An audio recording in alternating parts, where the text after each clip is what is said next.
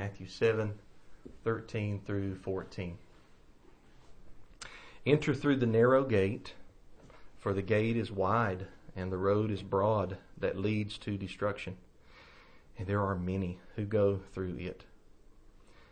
How narrow is the gate and difficult the road that leads to life, and few find it.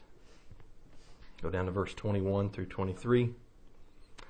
Not everyone who says to me, Lord, Lord, will enter the kingdom of heaven, but only the one who does the will of my Father in heaven. On that day many will say to me, Lord, Lord, didn't we prophesy in your name, drive out demons in your name, and do many miracles in your name? Then I will announce to them, I never knew you. Depart from me, you lawbreakers. May Yahweh bless His word to our hearts today. So what we've got before us today is a sobering text. It's a lot different than the text last week where we talked about our good Father and the good gifts that He gives those who ask Him. Search, seek, knock. We've got a very sobering and serious text. It might be one of the most serious and scariest passages in the whole Bible. I meditated on this text a lot this week. And I want everybody to know that I'm going to be very careful with how I present this lesson. I do not want to crush anybody who is saved, whether it be in here or somebody that's listening later on. I don't want to crush a bruised reed or a smoldering wick, but at the same time, I do not want to make comfortable somebody that is lost. So I have to find that balance. So bear with me today as I tackle this text. I've often wondered if there's another way to understand this text. You ever read a Bible verse and you wonder, well, maybe it's to be understood a little bit differently than what I'm reading, what it sounds like it's saying. And sometimes texts that we're familiar with and we think that we know really, really good are misunderstood by us for various reasons. It could be that we don't understand the cultural background. Sometimes that'll mess us up. We may not understand the original intent of the author or the broader context of a passage, and sometimes we even hold a poor or a bad translation of the Scriptures in our hands. And that causes us to misunderstand or misapply verse or verses. It's always best to read a verse or verses multiple times, consult different translations, meditate on them, cross-reference them, look at all the things that I just mentioned, the culture, the intent, the background, in order to understand the text properly. So I've pondered on Matthew 7:13 through 14's contrast of many versus few. And the reason I pondered on it is because there's another text in the Gospel of Matthew, Matthew chapter 20, where Yeshua reprimands His disciples because His disciples are arguing among themselves about who's going to be the greatest in the kingdom. And He says, listen guys, be quiet. We don't do things like the heathens do. The heathens lord over people and exercise authority and shove people around and push people around. But among you, the greatest will be the one who serves. If anybody wants to be first, you got to be a bondservant. Then He says in Matthew 20 verse 28, and I quote, even as the Son of Man, talking about Himself, came not to be served, but to serve, and to give His life as a ransom for many. So there Yeshua says that He gives His life as a ransom for many. That sounds like many will be ransomed or rescued. He doesn't say that He opens up the possibility for ransom or rescue, but He says He gives His life as a ransom. A ransom means exactly what you think, a price paid for somebody's freedom or rescue. So what about Matthew 7:13 through 14, where it says few will find life? Because if He gives His life as a ransom for many, why is only a few being saved? I've heard a lot of attempts to harmonize those two texts. One view that I've read recently is that Matthew 7 is speaking just about the coming destruction upon Jerusalem that would happen in the lifetime of the apostles, the first century, AD 70. I've entertained that view. I have not accepted that view. I don't think that it's correct. The problem that I have with it is that I don't see that in the context of Matthew 5 through 7. I don't see that in the context. Plus, a few verses later, we just read verses 21 through 23, it appears to be a judgment concerning people that will be cast out and unable to enter the kingdom of heaven. sounds to me more like he's talking about the last day, the final judgment. So although I've entertained that 70 AD view, I have not accepted it. This is the best I can tell. The best way I can harmonize those two texts, as we should do, rightly dividing the word of truth, right, is that there is not a contrast between the many and the few in Matthew 20. Matthew 20, where he says he gives his life as a ransom for many, he doesn't mention anything about the few. But in Matthew 7, he contrasts the many and the few. What I think is going on here is this. There will be many people saved in one sense of the word. But in comparison to those who will be lost, they will only be a few. So take, for instance, for illustration, let's say that there's 1 million people that find life, eternal life. That's a lot of people. That's a big number. That's many. But compared to those who will be lost, let's say 100 million, that's few. 1 versus 100 is few versus many. And I think that's the harmony of those differing texts. So I wanted to get that out of the way as we begin. Again, Matthew 7, verse 13, he says, "Enter through the narrow gate, for the gate is wide and the road is broad that leads to destruction, and there are many who go through it." So we've got this gate, and not just this gate, and this is going to be important in the sermon today. It's not just a gate. We've also got this road. We've got a gate and a road that are broad. And that way leads to destruction. Destruction is a word picture. It means condemnation. It means exactly what you think about. Something ceases to exist, or its usefulness is no more. It's like if you get in a wreck in your car and somebody looks at you and says, "Your car is totaled, sir," or "ma'am. You know you just drove in your car for the last time. It's gone. You're not driving in it anymore." That's the word picture that we get with destruction. Destruction comes to the many who go through the wide gate and the broad way. And in contrast to that, in verse 14, he says, "How narrow is the gate and difficult the way," or the road, "that leads to life, and few find it." And that word difficult, HCSB uses difficult. Other translations say narrow is the path or the road, straight, constricted, compressed, depending on what Bible you read. The narrow gate, think of one person at a time being able to fit through a gate. You can only get one person in there at a time. Maybe you even have to turn sideways to go through it. Versus this really, really wide open, broad gate that you can have a big group of people, hundreds of people, go through there at one time. Same thing with the path. The path, not just the gate is narrow, but the path is narrow or difficult or constricted. Some people preach this text to only be about the Messiah being the way, the truth, and the life. He says so much in John 14, verse 6, which is another text, another gospel. I think it's okay to introduce it in here, bring it in here. John 14, verse 6, a verse that I learned when I was a little boy, when I could barely talk. We learned Bible verses out of the King James Version. A lot of my memory verses still come out King James. He says, "I am the way." This is our Messiah speaking. "I am the way, the truth, and the life. No man comes to the Father but by me." It's pretty popular in the world today to say there's many paths to God. Like God is up on top of a mountain and you don't have to go just one way to get to Him. You can go all across in different ways, and eventually it will lead to the same destination. Many ways to God, many ways to heaven. But Yeshua doesn't say that. He doesn't say that. That might sound good. It might make other people feel good. It might make a preacher get popular. But that's not what our Messiah says. He says in John 14:6, "I am the way. I am the truth. I am the life." If you want to get to the Father, you got to go through me. So John 14, verse 6, it automatically excludes unbelievers. People that don't believe in God or Christ, they don't have a chance of making it to eternal life. Same thing with atheists, agnostics. They would be under the category of unbelievers. And there's a lot of people like that throughout history and in the world today. So those people are excluded. It would also, though, exclude Judaism, Jewish people that don't believe that Yeshua is the Messiah. Judaism or Hebraism, Judaism is actually not a bad word. It first shows up in the books of Maccabees, and it basically means the way of life for the people of Judah. It basically means you observe Yahweh's law. That's what it means in Maccabees. But Judaism today, and even then, the one that rejected the Messiah, they have a common background. They have the same books that we have. When we open up to Genesis through Deuteronomy, what we call the Pentateuch or the Torah, they may call them by their Hebrew names, Bereshith and Shemot and so forth and so on. But they read the same books that we read.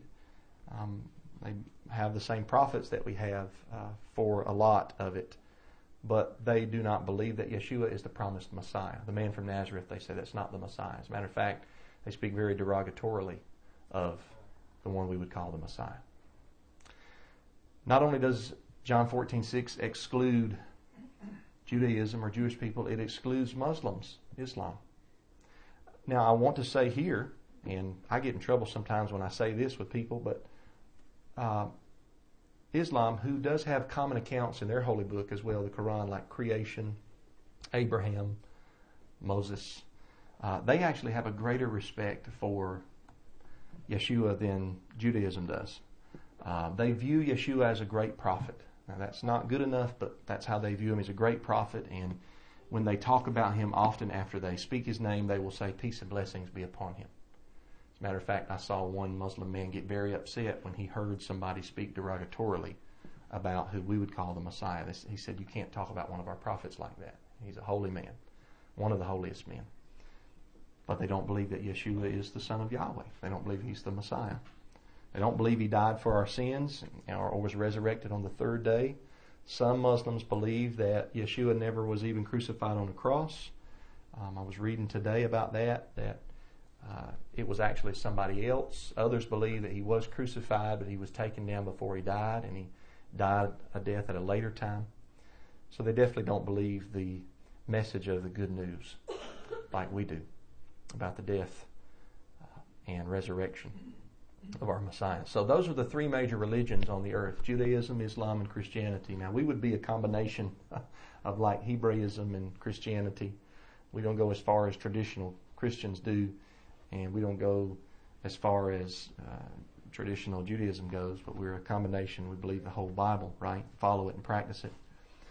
There are some good teachings in all three of these major religions, and I believe that all three are focused upon the same God.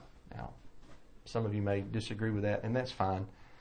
I think that their ideas about God differ, but I think they have a common background. It's kind of like, I think the Pharisees and the Sadducees of the first century served the same God. Even though the Sadducees didn't believe in angels or the resurrection, didn't mean they didn't serve the same mighty one. I think Judaism, Islam, and Christianity serve the same God. I don't think it can be legitimately shown that those three religions worship different gods. However, I don't want to stop there. What can be shown is that out from that one God, you see three different paths or three different understandings. Whether or not you believe one of the three is correct or that some of the three manipulate certain doctrines or understandings, you do see different understandings in those three major religions, and that's where the problem lies. Because if Yeshua is the only way to Yahweh, to the Father, then he is the narrow gate by which we enter. Matthew 7:14. Narrow is the gate. So that excludes everyone who doesn't believe in Yeshua as the Messiah, the Son of Yahweh. Traditional Christians would agree with me up to that point. However, and this is where it gets more serious, this is why the text is sobering, is that Yeshua doesn't just say, narrow is the gate. He also says, narrow is the road. And I'm presenting to you in this lesson that that's two different things. The narrow gate is belief in him, acceptance of him. The narrow road has to do with the life that we live. I want to show that to you in this remainder of the lesson. Remember, how narrow is the gate and difficult the road that leads to life. The old King James that I grew up reading says it like this: because straight is the gate and narrow is the way which leadeth unto life. I'm saying that's talking about eternal life, not just a good life now, but eternal life is what I think he's talking about here. I think this is a judgment text, on that day text. So now, even for those who believe in the Messiah or say that they believe in the Messiah, what about the narrow road? I start talking like this and I get accused of all sorts of things: work salvation, earning salvation, denying the finished work of Yeshua. I get labeled all of these things when I talk like this. But I want you to think about it. The Messiah is the one that's speaking here. He's still in the Sermon on the Mount. I've taken a long time to go through the Sermon on the Mount, but he spoke it all at one time. In Matthew chapter 5, he sat down on the mountain, he began to teach the crowds, and he does not get up until he finishes this sermon, and he goes down from the mountain, and then he goes heals a man with a serious skin disease or leprosy. So this is all one cohesive sermon. He spoke it all at one time.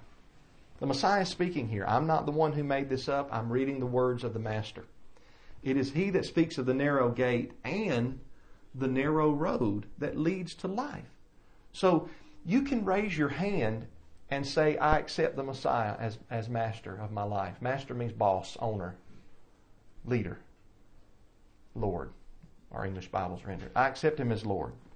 You can stake the claim that you came through the narrow gate that leads to the Father. But what about the narrow road? What about the life that you live?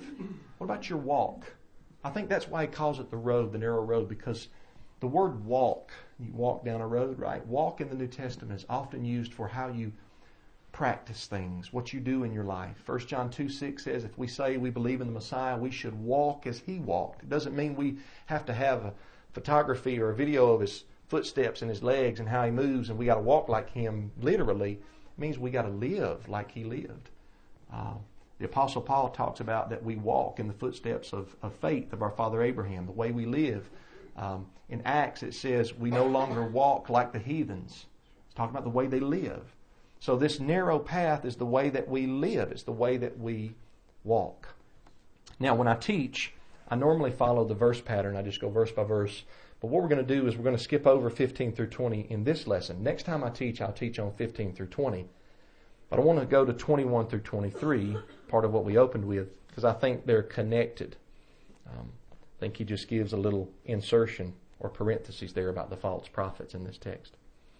Look at verse 21. He says, Not everyone who says to me, Lord, Lord, will enter the kingdom of heaven, but only the one who does the will of my Father in heaven. Now, here we've got a group of people who call Yeshua Lord or Master, if you prefer master, owner, boss, like I said. They acknowledge him as their master. Yes, I believe in him, they say. Yes. And they don't just call him Lord, they call him Lord, Lord, which is an emphasis. It's like when we bold a word or underline a word, the Hebrews would repeat a word to emphasize it. So they emphatically declare him to be their master. So this is not Jewish people. They don't even come through the narrow gate. This is not Muslims. They don't come through the narrow gate. And it's definitely not unbelievers, atheists, agnostics. This is talking about people that believe, or at least claim to believe in the Messiah and call him master. We would be part of this group. We claim to believe in the Messiah. We call him master. And some people in this group will enter the kingdom of heaven. Notice the beginning of the verse in 21. Not everyone who says. That means some who say that will enter the kingdom, but not everyone. Not everyone who says it will enter the kingdom. So according to this verse, calling Yeshua Lord or acknowledging that he's master is not enough to enter the kingdom of heaven. Words are necessary, words are good, and a profession is needed, but it's not sufficient. Words are not sufficient for salvation, according to this text. Now the contrast here is one person says Lord, Lord, emphatic, but they don't do the will of the Father in heaven. He says that not everyone who calls him Lord will enter, but notice the contrast, only the one who does the will of the Father in heaven. So it's saying something versus doing something. A careful reading shows that he's teaching we have to do something to enter the kingdom of heaven. And that something is the will of the Father. Well, what is the will of the Father here? Well, you talk to a lot of traditional Christians and what they say is the will of the Father is just to believe in the Messiah. Now, I agree that that's part of the Father's will, that we must believe in the one whom he hath sent. But that's the narrow gate. That's the narrow gate. I'm good with that. Is that what Yeshua is talking about here? I don't think so. Because he's already told us that not everyone who calls him Lord will enter the kingdom of heaven. So this is talking about people who already say they believe in the Messiah as their master. Do you know the Messiah? They raise their hand and say, yeah, I know him. I call him Lord. I call him master. So it can't be talking about, the will of the Father here is not talking about believing or accepting the Messiah. It can't be. Because all these people do that. He's not dealing with just believing in him or accepting him. The one who does the will of the Father, it's not difficult to know what this is if we just read in context of the sermon. It's not just the one that says that Yeshua is Lord, Lord, Master, Master, but the one who obeys His teachings. The one who listens to what He says and obeys it, puts it to practice. That's the will of the Father. All the teachings that we went over in Matthew 5, 6, and 7. Don't forget Matthew 5:17, because somebody's going to say the will of the Father is the Torah. I agree with that, but in Matthew 5, he contrasts a wrong understanding of a lot of the laws in the Torah. You've heard that it said, he said, but I say unto you, I explain it properly. So the will of the Father is the Torah, but it's the Torah as taught by the Messiah properly. He's dealt with being humble. Blessed are the meek. Blessed are the merciful, being a peacemaker. All that's included. He's given us instructions on do not murder, not just not to physically murder, but don't hate your brother in your heart. Adultery, not just physical adultery, but also lust in your mind and your heart. He's told us instructions on proper marriage, oath taking, not retaliating. When somebody does evil to you, don't repay evil back. Love your enemies. Be like your Father in heaven. The rain comes on the just and the unjust. He's taught us about giving to the poor, not storing up treasures on the earth. He's taught us about fasting, prayer, seeking the kingdom, not being judgmental, not being hypocritical. Make sure you take the log out of your eye before you go get the speck out of your brother's eye. He's taught us to love your neighbor as yourself, for that's the law and the prophets. He's taught us all of these things, which is in line with the Torah. He's teaching the Torah. He did not come, he said, don't even think that I came to abolish the Torah or the prophets. I didn't come to abolish, but to confirm or fulfill, which means to do the opposite of abolish. That's what he's talking about in Matthew 7:21. Only the one who does the will of the Father enters the kingdom of heaven. We must be obedient to the Messiah's instructions to enter the kingdom of heaven. But Brother Matthew, what about grace? What about mercy? Well, those of you that have listened to me teach know that I love grace and mercy. I would not be standing here before you if it wasn't for Yahweh's mercy on my life. None of us would have salvation. You can't even think about entering the kingdom without the mercy of our Heavenly Father through His Messiah. None of us deserve eternal life. We've all messed up numerous times. That's what our Messiah is for. If we could do it on our own, our Messiah wouldn't have to be sent. But when we mess up, or if we have messed up before in the past, or even yesterday, does that mean that we stop trying to obey the instructions of Yahweh? Do we stop making an effort because we fail at something? The other morning, I forgot to make Tisha's coffee. I woke up. I make her coffee every morning. It's a little gesture of love that I do. She does all kind of little things for me. We do little things for each other all the time because we love each other. And that's what a husband and wife are supposed to do, serve one another. So one of the things I do is make her coffee every morning. And I was still at the house. It was about 8 o'clock. I was running a little bit behind. This time of the year I leave out about 8 o'clock. I was about to leave for work, and I get up to walk outside, and I say, I'll see you later, honey. And she looks over at her nightstand, and she looks at me with this pitiful look on her face, and she says, where's my coffee? And you know what I did? I said, I'm sorry, honey. And I went and made her coffee. What if I looked at her and said, I forgot to make it this morning, and then I left?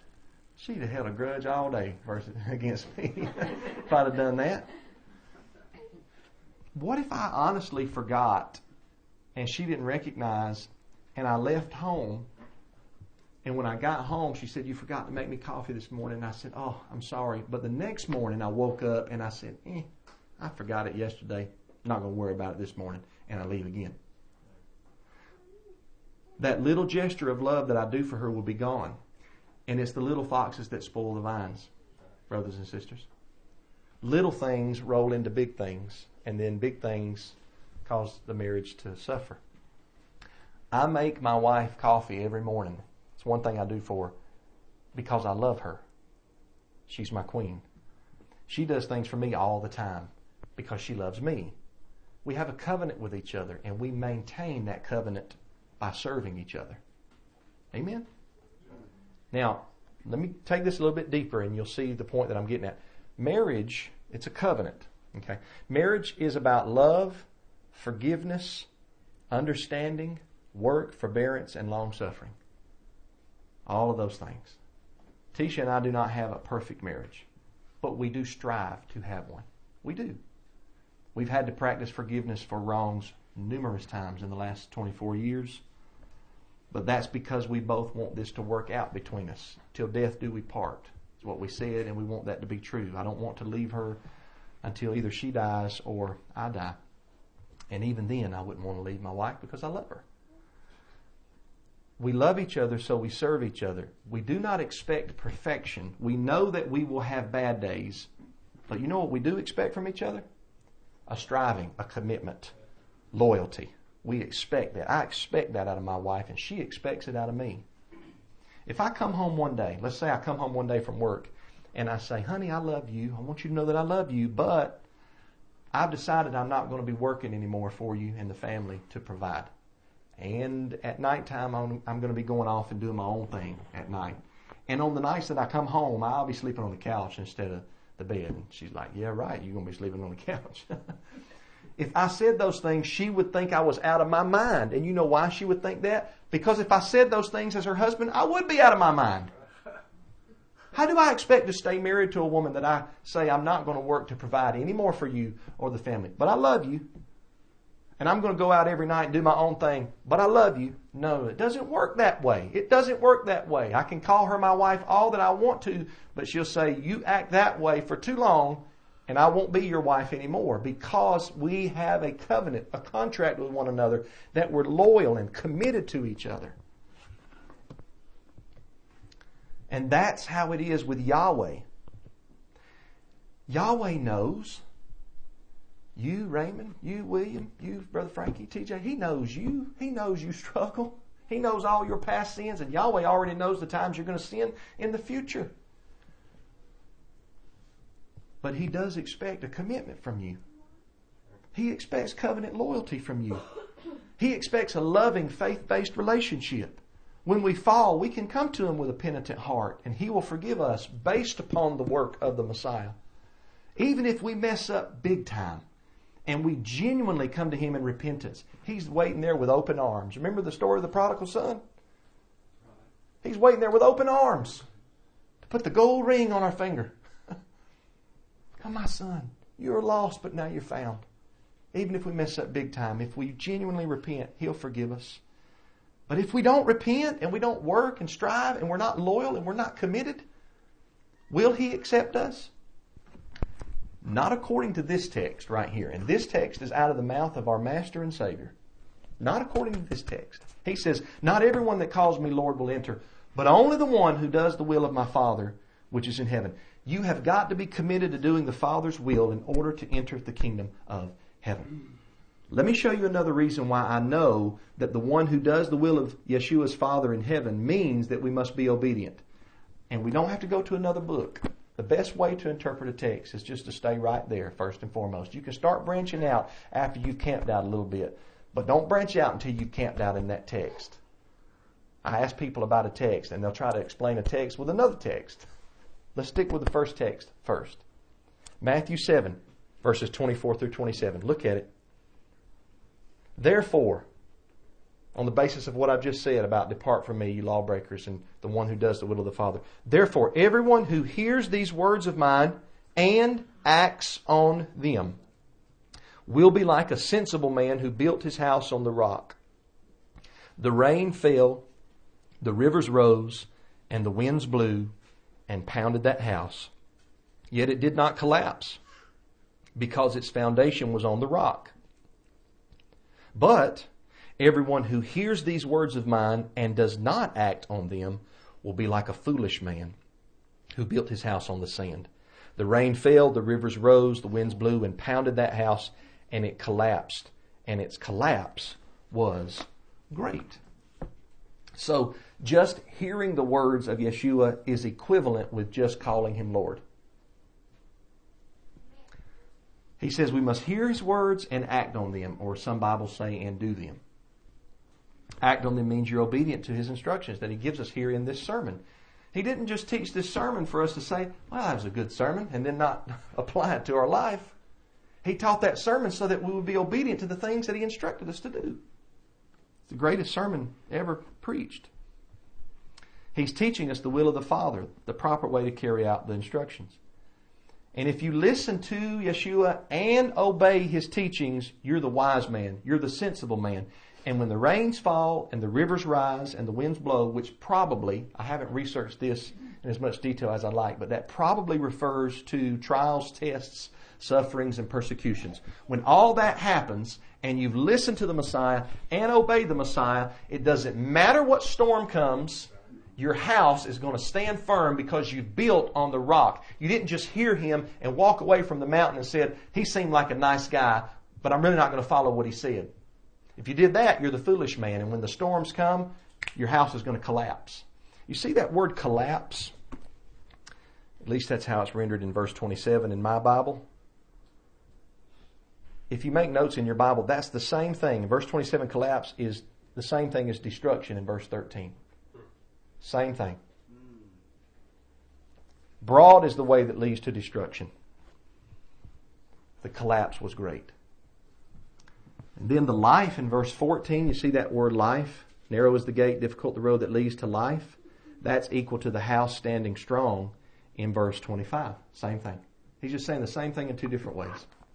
Now look back in Matthew 7 to verses 22 through 23. He says, on that day, if you do a word study of the phrase, on that day, it'll be talking about final judgment. Matthew 25, sheep and goats. John 5, the resurrection of the just and the unjust on that day. Okay. Many will say to me, Master, Master, boss, the one who owns me, my owner. Didn't we prophesy in your name? Drive out demons in your name and do many miracles in your name? ?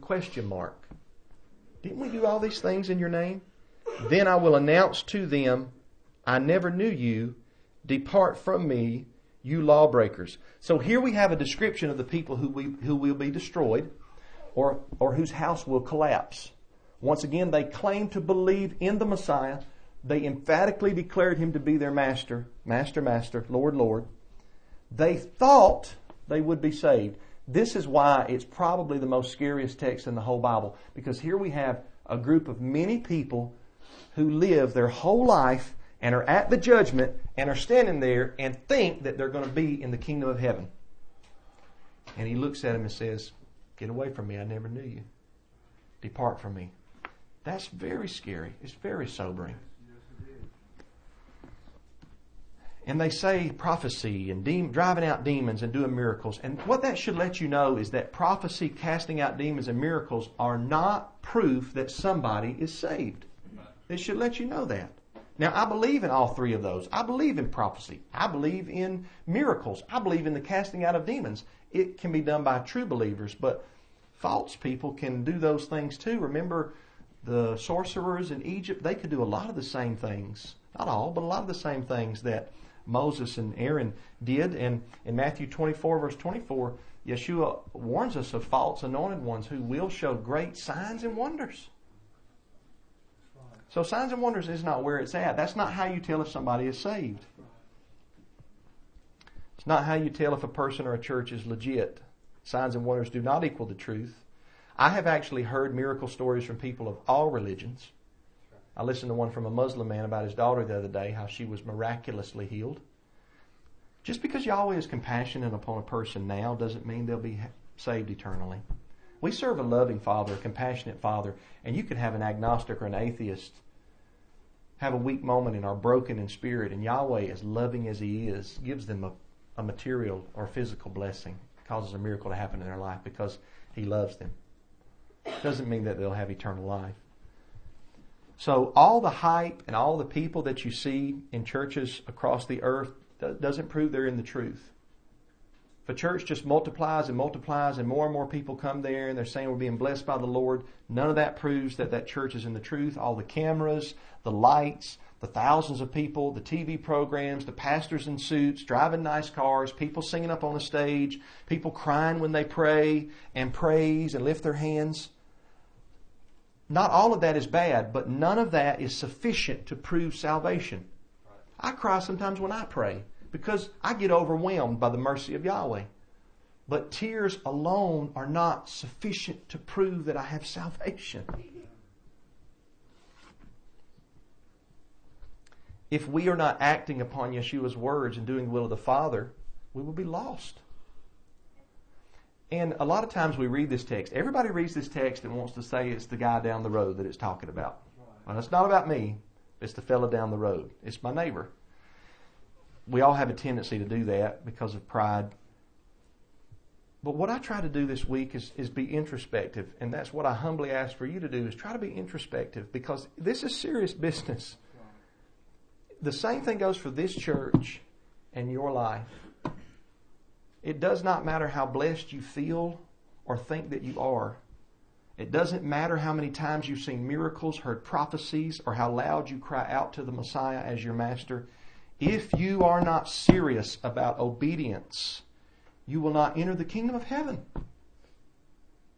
If you only hear the words of the master and do not act upon them, you will not enter the kingdom of heaven. You say, well, I made it through the narrow gate, but you didn't walk the narrow path. The people here heard the words, I never knew you, depart from me, you lawbreakers. Anomos, or anomia in the Greek. It means no law, without law. Some Bibles say, you who practice lawlessness. King James says, workers of iniquity. All of them mean the same thing. Lawbreakers is a good translation. And before, I could get accused of this, but before somebody tries to accuse me, not necessarily here in this church, but here's this lesson later on. Somebody just tries to accuse me of thinking that I'm just talking about wearing tassels or having a beard or something like that. Now, those things are part of the law, and I'm not embarrassed about those laws. Those are laws too. And Matthew 5:19 says, if we want to be great in the kingdom, we've got to practice and teach even the smallest of the commandments. So if a tassel is a small commandment or a beard is, those are important too. But I'm not really focusing on that in this lesson, even though I'm not ashamed about those things. I'm talking about genuine, heartfelt obedience to the commandments. You love Yahweh so much that you do not want to break His heart. It's not because you have to. It's because you want to. It comes from that way deep down place inside. Where you wake up in the morning and you're like, I get to serve Yahweh another day. I get to obey Him one more time. He woke me up. I went to sleep and He woke me back up. Oh, I'm so excited. The Sabbath is almost here. I'm so excited. I'm totally committed. Talking about keeping the Torah from the inside out, not just putting on an outward show, a big phylactery or a long tassel or a long robe or a beard and walking around all pious and holier than thou. No, I'm talking about genuine, heartfelt obedience. Genuine obedience. You have to be totally committed to Yahweh from the heart. Again, with my marriage illustration, what if Tisha asked me the first day of our marriage? We've been married one day. She rolls over in the bed and she says, honey, you love me? I say, I love you, honey. Are you committed? And I say, I'm committed. I'm probably at about 78%. What would she say? 78%? That's dumb. She wants to hear 100%. And if I'm a husband, I need to be committed to her 100%, and she's committed to me 100%. So we have to be committed 100%. Somebody asked me, they said, what about the thief on the cross or the criminal on the cross? I don't like that word translation, thief, there so much. But what about the criminal on the cross? He didn't do any good works. The criminal on the cross did everything that he could do until he died. He did everything he could do. And Yeshua, knowing the hearts of men, knew that he had a repentant heart. And hypothetically, he had the opportunity to get down off of that cross based upon the words of Yeshua that said he would be in paradise. He would have been an obedient man that listened to the Master and did the words of the Master. But he did everything that he could do. And I'm not against deathbed repentance. I believe that deathbed repentance can be factual if it's genuine. If it's genuine. I don't think that teaches or that means that you can just ignore Yahweh and say, well, eventually, before I die, I'll repent.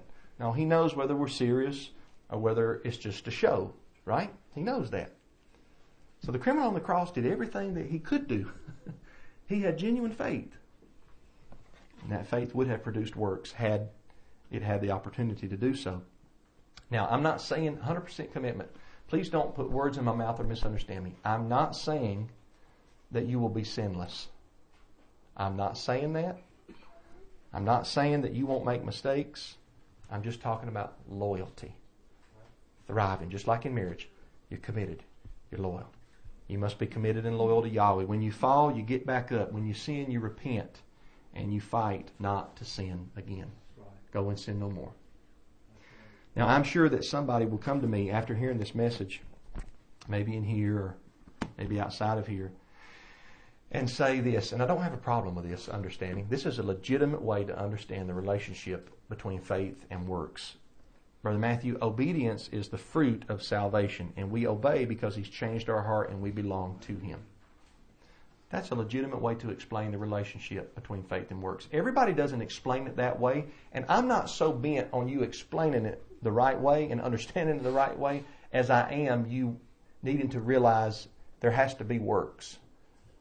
So the Reformed view, or the view that's more Calvinist or predestinationist, is that if you have genuine faith, then you will have genuine works. If there's no genuine works, then the faith was never there. If that's how you understand it, how you want to explain it, that's fine, as long as you recognize that for the faith to be real, it must produce works. There are people of other persuasions in Christianity that take more of an Arminian view, more of a free will view, and they have their verses too. And they explain it different than the Reformed view. I lean more towards what I just told you. But there's people that explain it differently than me, and I don't get all upset. I used to, but I don't anymore. When they explain it in a different way, as long as they understand true faith works. We're justified by not a dead faith, but by a living faith. That's how we're justified. That's how you harmonize Paul and James. So if you want to explain it that way, that's fine. If there's no fruit, there's no root. And if there is no fruit, the Messiah said you cut the branch off of the vine and throw it in the fire. But every one that produces fruit, He prunes so it can produce what? More fruit. My final word today. I told you this was a sobering text today. Compared to the many who will be lost, only a few will be saved. Now it makes sense as to why the Messiah said, narrow is the gate and narrow is the way that leads to life. Now it makes sense. So I urge you to commit your way to a Heavenly Father today. If you have not done so before, pledge allegiance to Him. Be loyal to His Word. Go ahead and get rid of whatever it is that might be holding you back. If you're sitting here listening to the sermon and you know something's holding you back, nip that thing in the bud. Get rid of it. It's not worth your salvation. Get rid of it. Be loyal to Yahweh. We don't have much time on this earth. Statistically, I'm about halfway done. I mean, I could live to be 120. I don't know. Kenneth Copeland said he's going to be 120. I could live that long. I don't know. I might die tomorrow. But it's appointed unto man wants to die, and after this the judgment. I don't know how much longer I have. Stats, I'm about halfway through. 40 years old. Stats, I won't make it out of my 70s. Males in America. We only have a short time here on this earth. We have the potential to live forever in the kingdom of heaven. Not playing a harp on a cloud, but eating the best apples you've ever eaten, the best avocados, rejoicing, dancing, talking with the prophets, talking with the patriarchs, just having a good time, keeping the feast days and all that. So people die every day, and your day might be next. It's not something we like to think about, but it's reality. I've seen it happen. So commit 100% to Him. 100% committed. He is waiting with arms open wide to those who come to Him in repentance. All unrighteous deeds will be forgotten when you repent and strive to follow Him. And when you fall, get back up. Proverbs says the righteous person falls 7 times. It gets back up. But the wicked stumble into ruin. They wallow in it. Don't wallow in the mud. Don't give up. If you fail tomorrow, if after hearing this lesson you fail tomorrow, you repent, ask Yahweh to forgive you, and get yourself back in the race and say, I'm walking the narrow road because I'm committed to you, Yahweh. Thank you for forgiving me based upon the work of the Messiah. Thank you for forgiving me. I'm back in the race. I'm back on the road again. The righteous person does that. He will forgive you. You must repent. You don't want to hear the words, and I don't want to hear the words, depart from me, you who practice lawlessness. I don't want to hear those words. What I want to hear is, well done, my good and faithful servant. Amen.